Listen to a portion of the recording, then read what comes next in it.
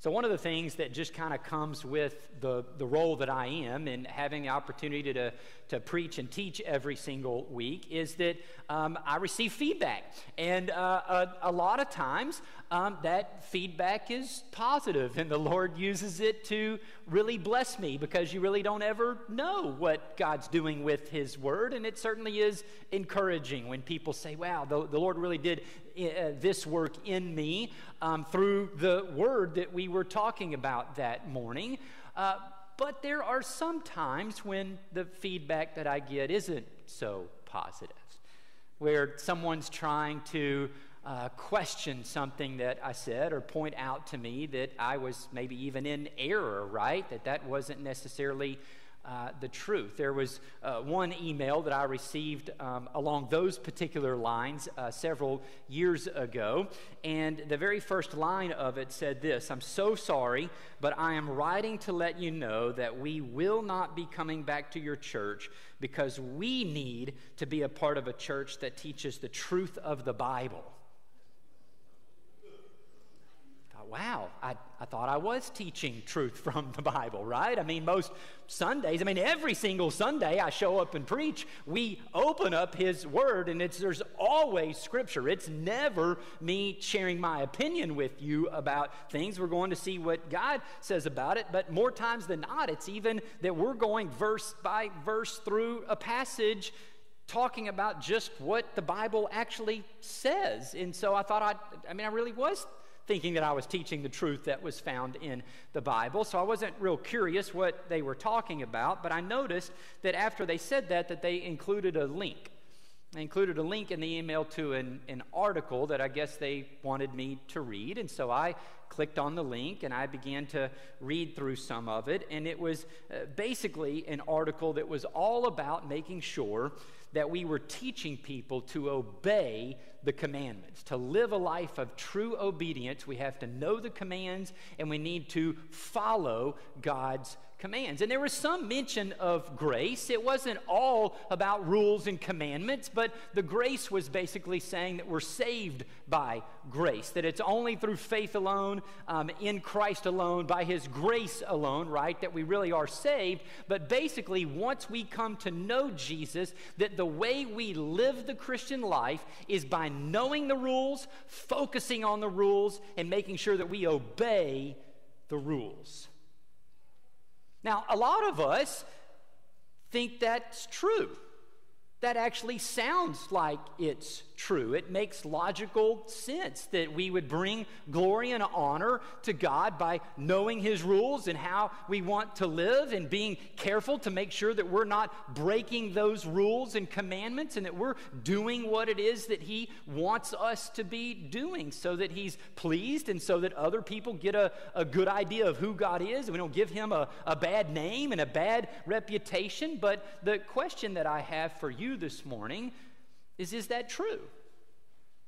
Is it really true that we receive salvation through grace, but we live the Christian life through commandments, through rules, by doing our best to make sure that we're being good people and honoring God with how we live? A lot of us think this grace thing can only go so far, right? If we continue to talk about God's grace after someone becomes a Christian, then we're just going to have a bunch of people running around sinning all the time, dishonoring God and giving Him a bad name. But again, is that true? The Apostle Paul has actually already addressed this issue a little bit within the last chapter, in chapter 6. He anticipated, after talking about so much grace in the first several chapters, that some people might begin to have an objection, right? If all this grace is available to us, Paul, then shouldn't I just go on sinning? Wouldn't it be better for me to just live a life of sin, knowing that I get to go spend eternal life with Jesus in heaven one day? And Paul, do you remember how he answered that? By no means. May it never be, Paul says.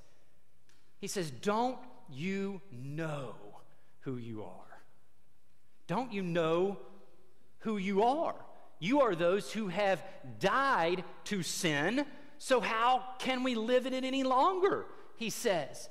Remember, Paul says the old you died, the one with a sin nature flowing through you to produce sins. And now Paul says you've been united to Christ. In other words, he says you were at one time locked in a cage. You were a slave to temporary pleasures and satisfaction that are found in this world through sin. But now you've been unlocked. You've been released from the cage, and now you're free to live the life that God created you to live ultimately in the first place. A life full of meaning, a life full of purpose, a life full of abundance, right? So he says, this is who you were, this is who you are now. So no, it makes no sense to be asking these questions about how grace is going to lead you to sin. Because grace, Paul's arguing, is actually what sets you up to not have to sin. It's his grace that sets you up to not have to sin. But Paul knows that some are still so focused on the law. He's brought this issue up a couple of times, but didn't really camp out on it much. And he knows there's questions in people's minds with that. It just doesn't seem to make sense. The only way to really live a life pleasing to God is to know the rules, focus on the rules, and make sure we abide by his rules. So Paul dives into this a lot more as we get into chapter 7. Let's see what he says beginning in verse 1. He says, "Do you not know?" Sound familiar? I said that earlier in chapter 6. "Do you not know, brothers and sisters?" So he's writing again to Christians. We're reminded that he's writing to people who have put their faith and trust in Jesus. "Do you not know, brothers and sisters, for I'm speaking to those who know the law, that the law has authority over someone only as long as that person lives." In other words, imagine that one day, many years from now, you pass away. Right? It's going to happen. The day's coming for all of us, and many years from now, one day you pass away, and it's the day of your funeral, and you're in the casket, and you're riding in the back of a hearse, and all of a sudden, a police officer pulls over the hearse. But instead of going to the driver, the police officer actually goes to the back, opens up the door, and begins to pull out your coffin, and he begins to open it up and grab your body and handcuff you to take you back to the police station. So whoever's driving at this point in time is going, "What in the world is going on? Mr. Police Officer, why are you taking this dead body back to prison?" Right? It makes no sense. This person, the police officer might say, "Well, listen, this guy, it's simple, broke the law," right? They had a bunch of outstanding parking tickets, and there was a warrant out for his arrest, and so I'm simply arresting him. Right? It's ludicrous to even think along those lines, and that kind of thing would ever happen, because we all know that you are only bound and the law only has authority over you while you are alive. If you hadn't died and the police officer knocked on your door and said, "Hey, there's a warrant out for your arrest because you have a bunch of outstanding parking tickets," then he had every right and all the authority in the world to arrest you in that moment and take you to jail. But if you're dead, everybody knows that you are no longer under the authority of the law. You're in a different position now. So Paul's principle here that he's stating is simple. The law has authority over someone only as long as that person lives. Now, that's my example, but Paul now gives his own example to the church at Rome that he's writing to. Verse 2, he says, "For example, by law, a married man is bound to her husband as long as he is alive. But if her husband dies, she is released from the law that binds her to him. So then, if she has sexual relations with another man while her husband is still alive, she is called an adulteress. But if her husband dies, she is released from the law and is not an adulteress if she marries another man. So another simple illustration to the principle that he made in verse 1. I mean, marriage is meant to be a lifetime deal, right? It is till death do you part. It is a till death do you part kind of union that you enter into. And so if this woman in his example cheated on her spouse while they were still married, that she would have been guilty of committing adultery. But if her spouse has died, then she is no longer committing adultery if she marries another man. So this is Paul's example. He's just stated a principle. Now he's illustrated it to make sure they kind of see what it is that he's talking about. And now when we get to verse 4, he makes his point. The reason that he brought up the principle in the first place. So in verse 4, he says, so, or therefore, as a result of this principle that I mentioned in verse 1, brothers and sisters, you also died to the law. Turn to your neighbor and say, you died to the law. Not all of you participated in that. Turn to your neighbor and say, you died to the law. Now say it personally. I died to the law. This is what Paul says. Paul's already taught us, we've already mentioned it, how when we put our faith and trust in Jesus for salvation, that we experienced a death. Not a physical death, but the old us, the one that was in Adam, that we died. He's already said that, right? And he says that when you died, when the old you died to certain things.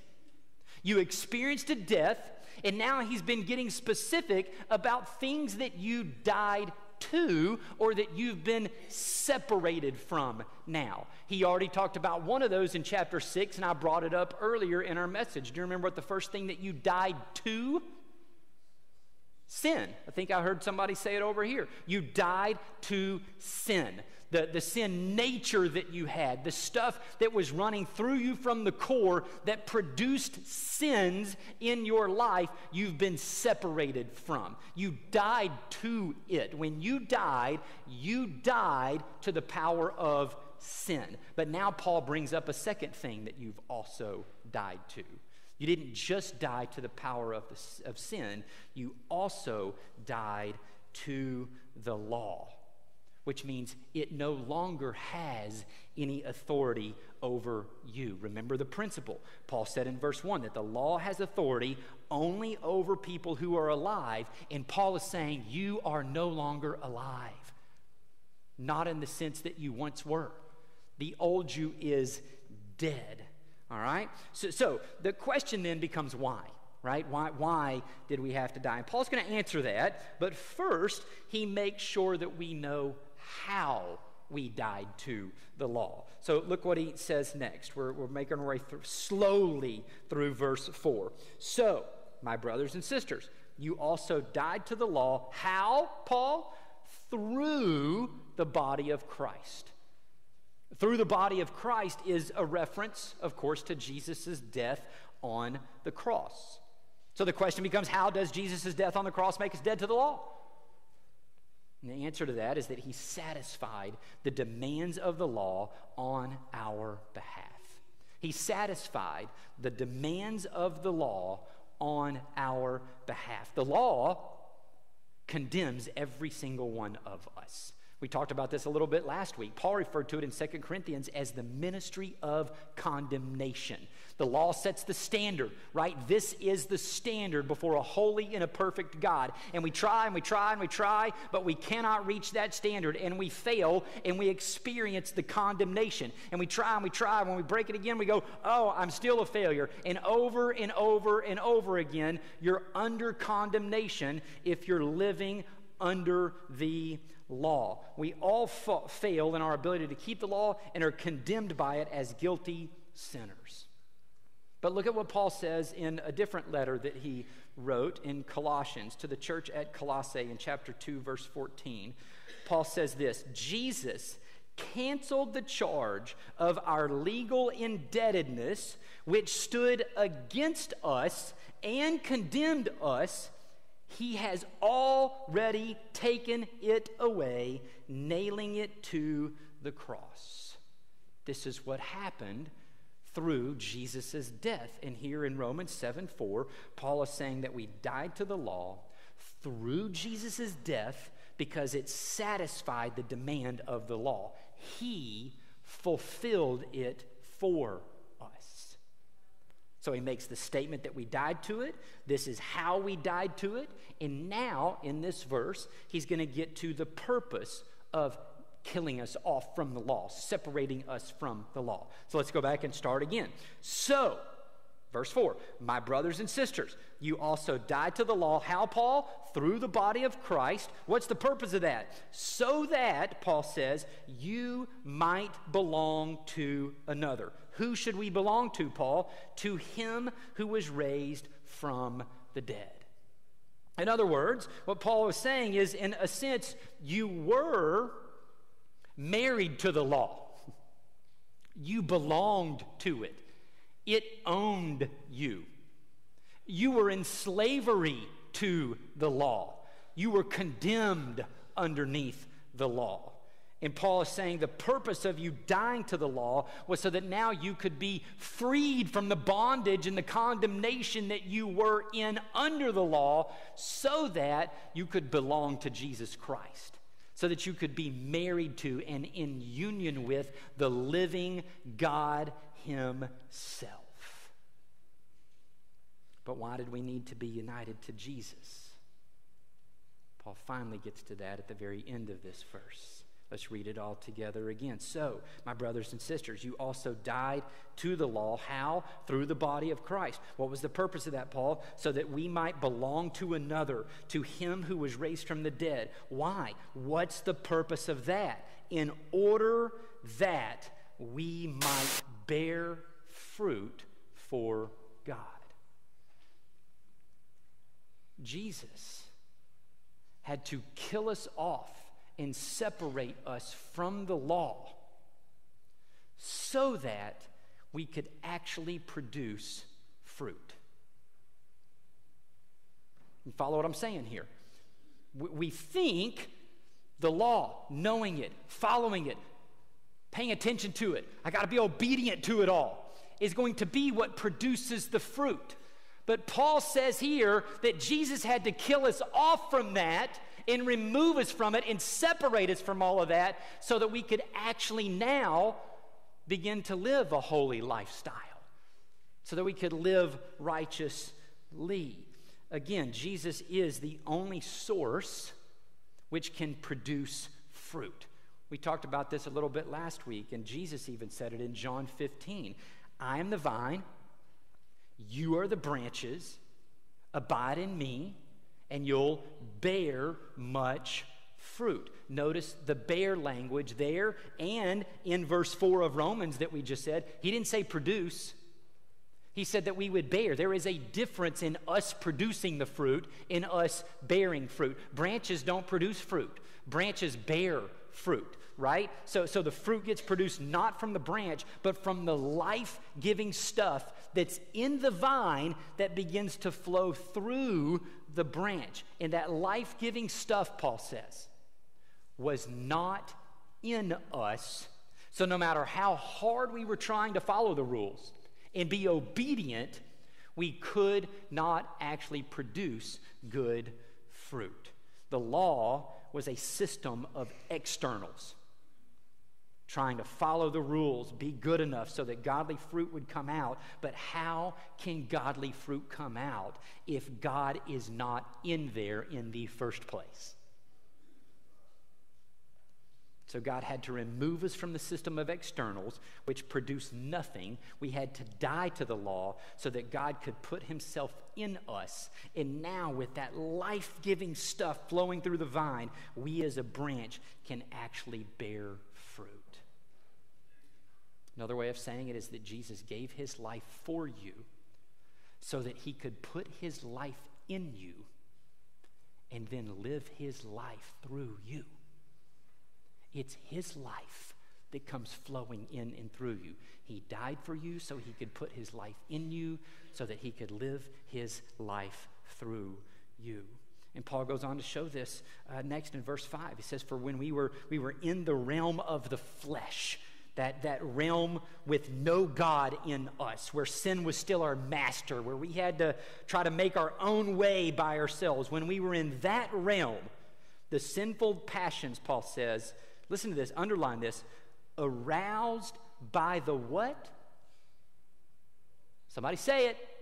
Law. Aroused by the law were at work in us, so that the result of it, we bore fruit for death.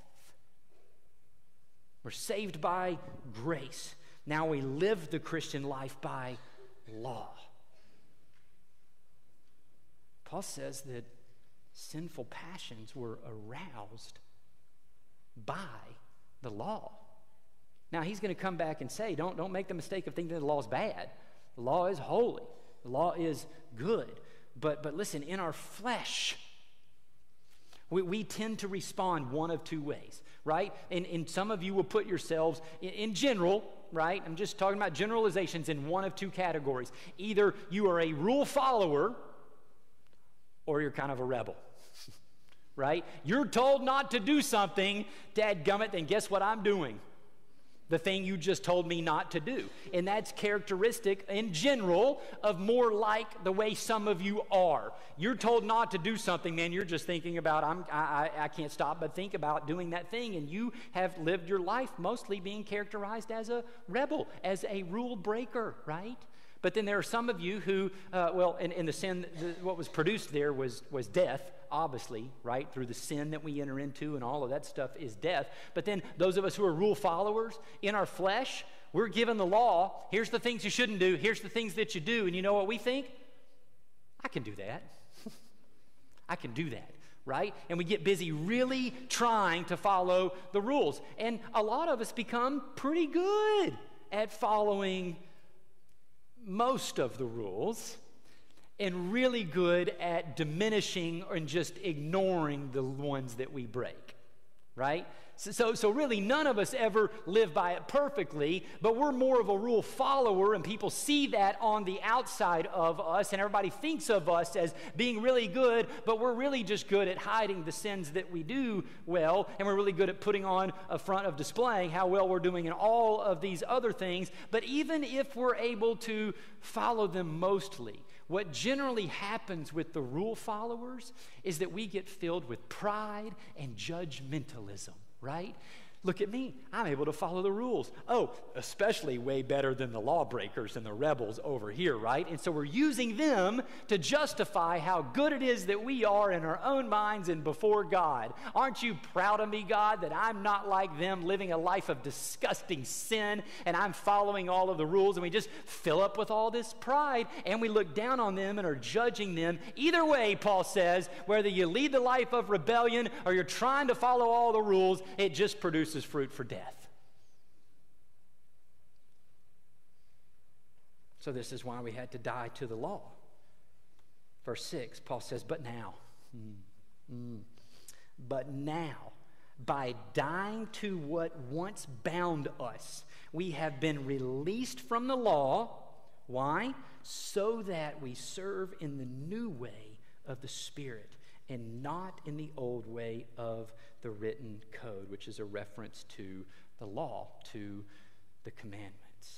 So we're no longer slaves to the law. We've been set free from what once bound us. Paul said the law once bound us and kept us in chains. But now, since we've been changed, since we've been regenerated into a new creation, with life-giving stuff flowing in us, we can actually produce godly fruit as he works in us and through us. So because that's true, Paul says, now that you are capable of it, if you go back and you try to serve in the old way, by focusing on the rules, focusing on the commandments, and going, I'm going to try not to do these, and I'm going to try to do these things, he's saying that you will not produce fruit.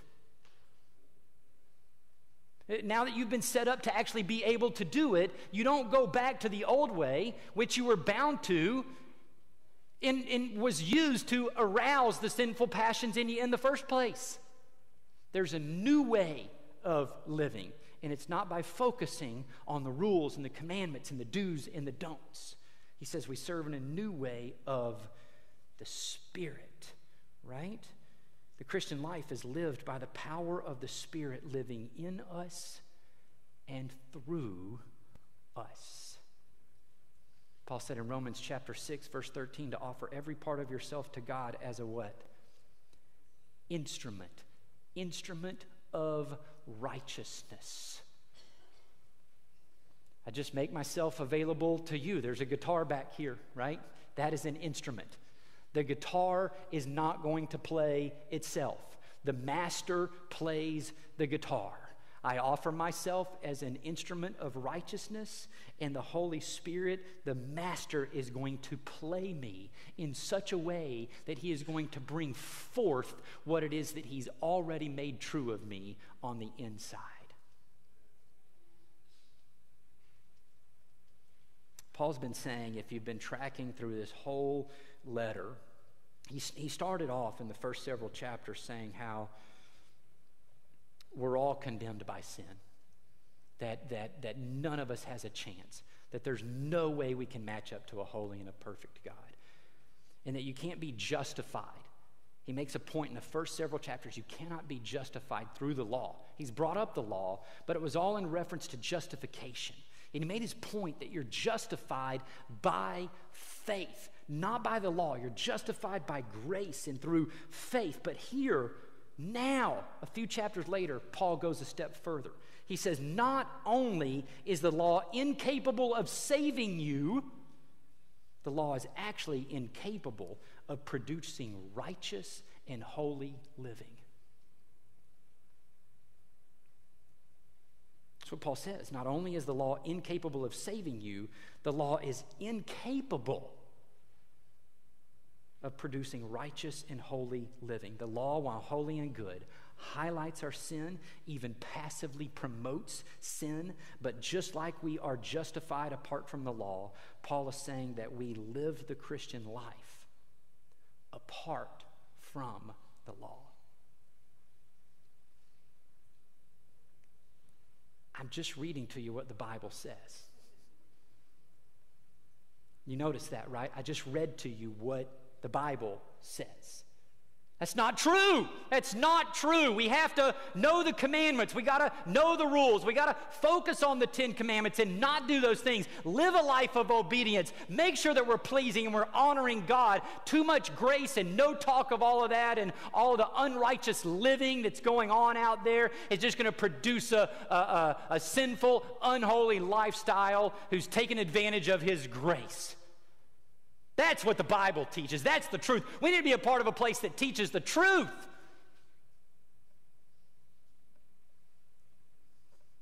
The truth is that we're saved by grace.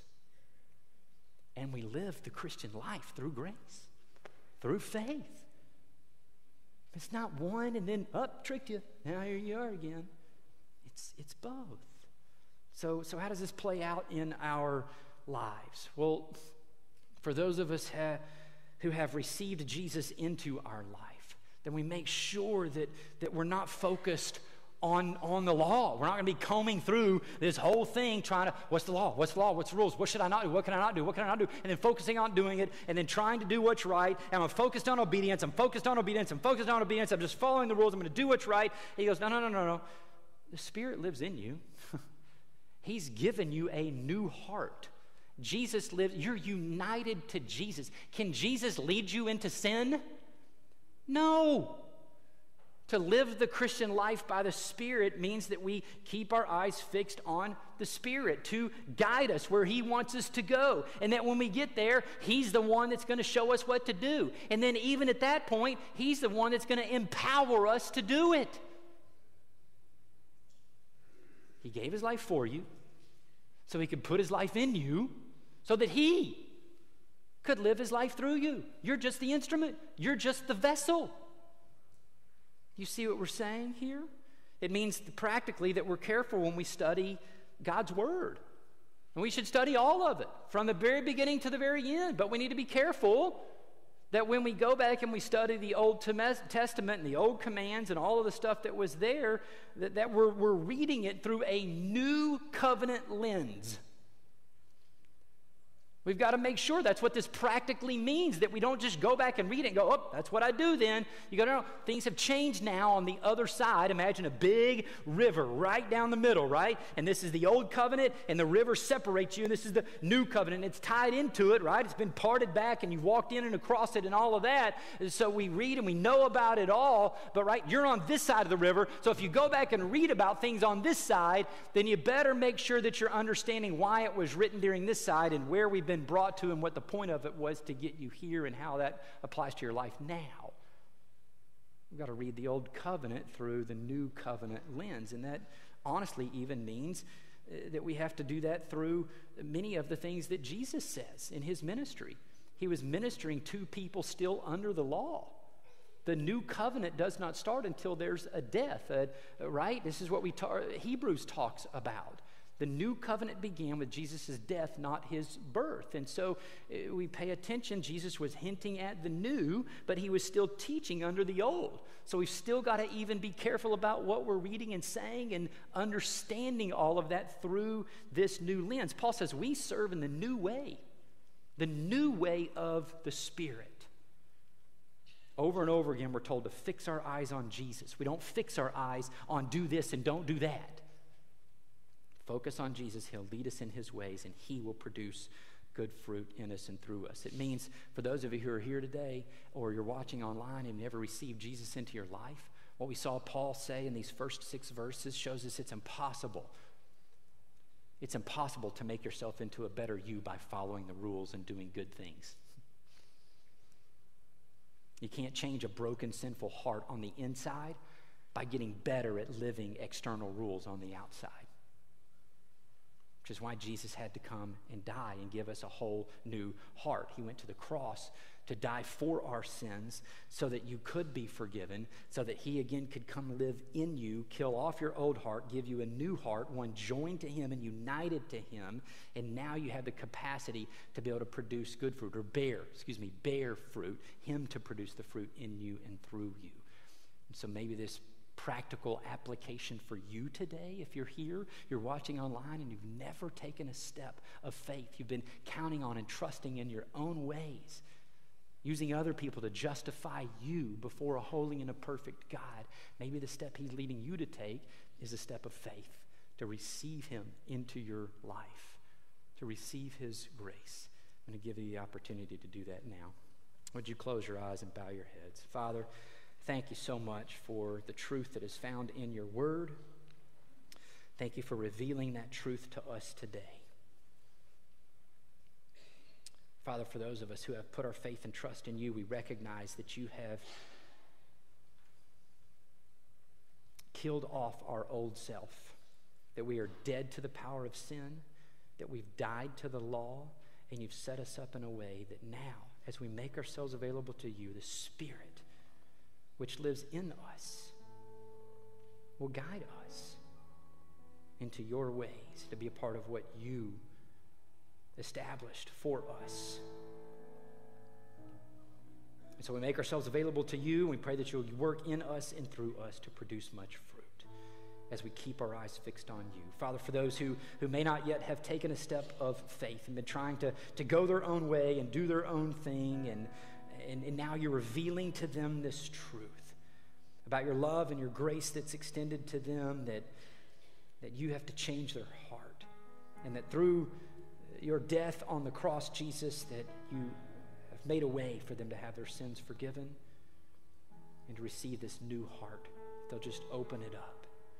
Young or old today, kids, teenagers, adults, anyone that you're speaking to who's never taken that step of faith and wants to receive that new heart today, to know where they stand with you. I pray that you continue to give them guidance and empower them to take that step of faith today. In Jesus' name we pray. Amen. As you stand.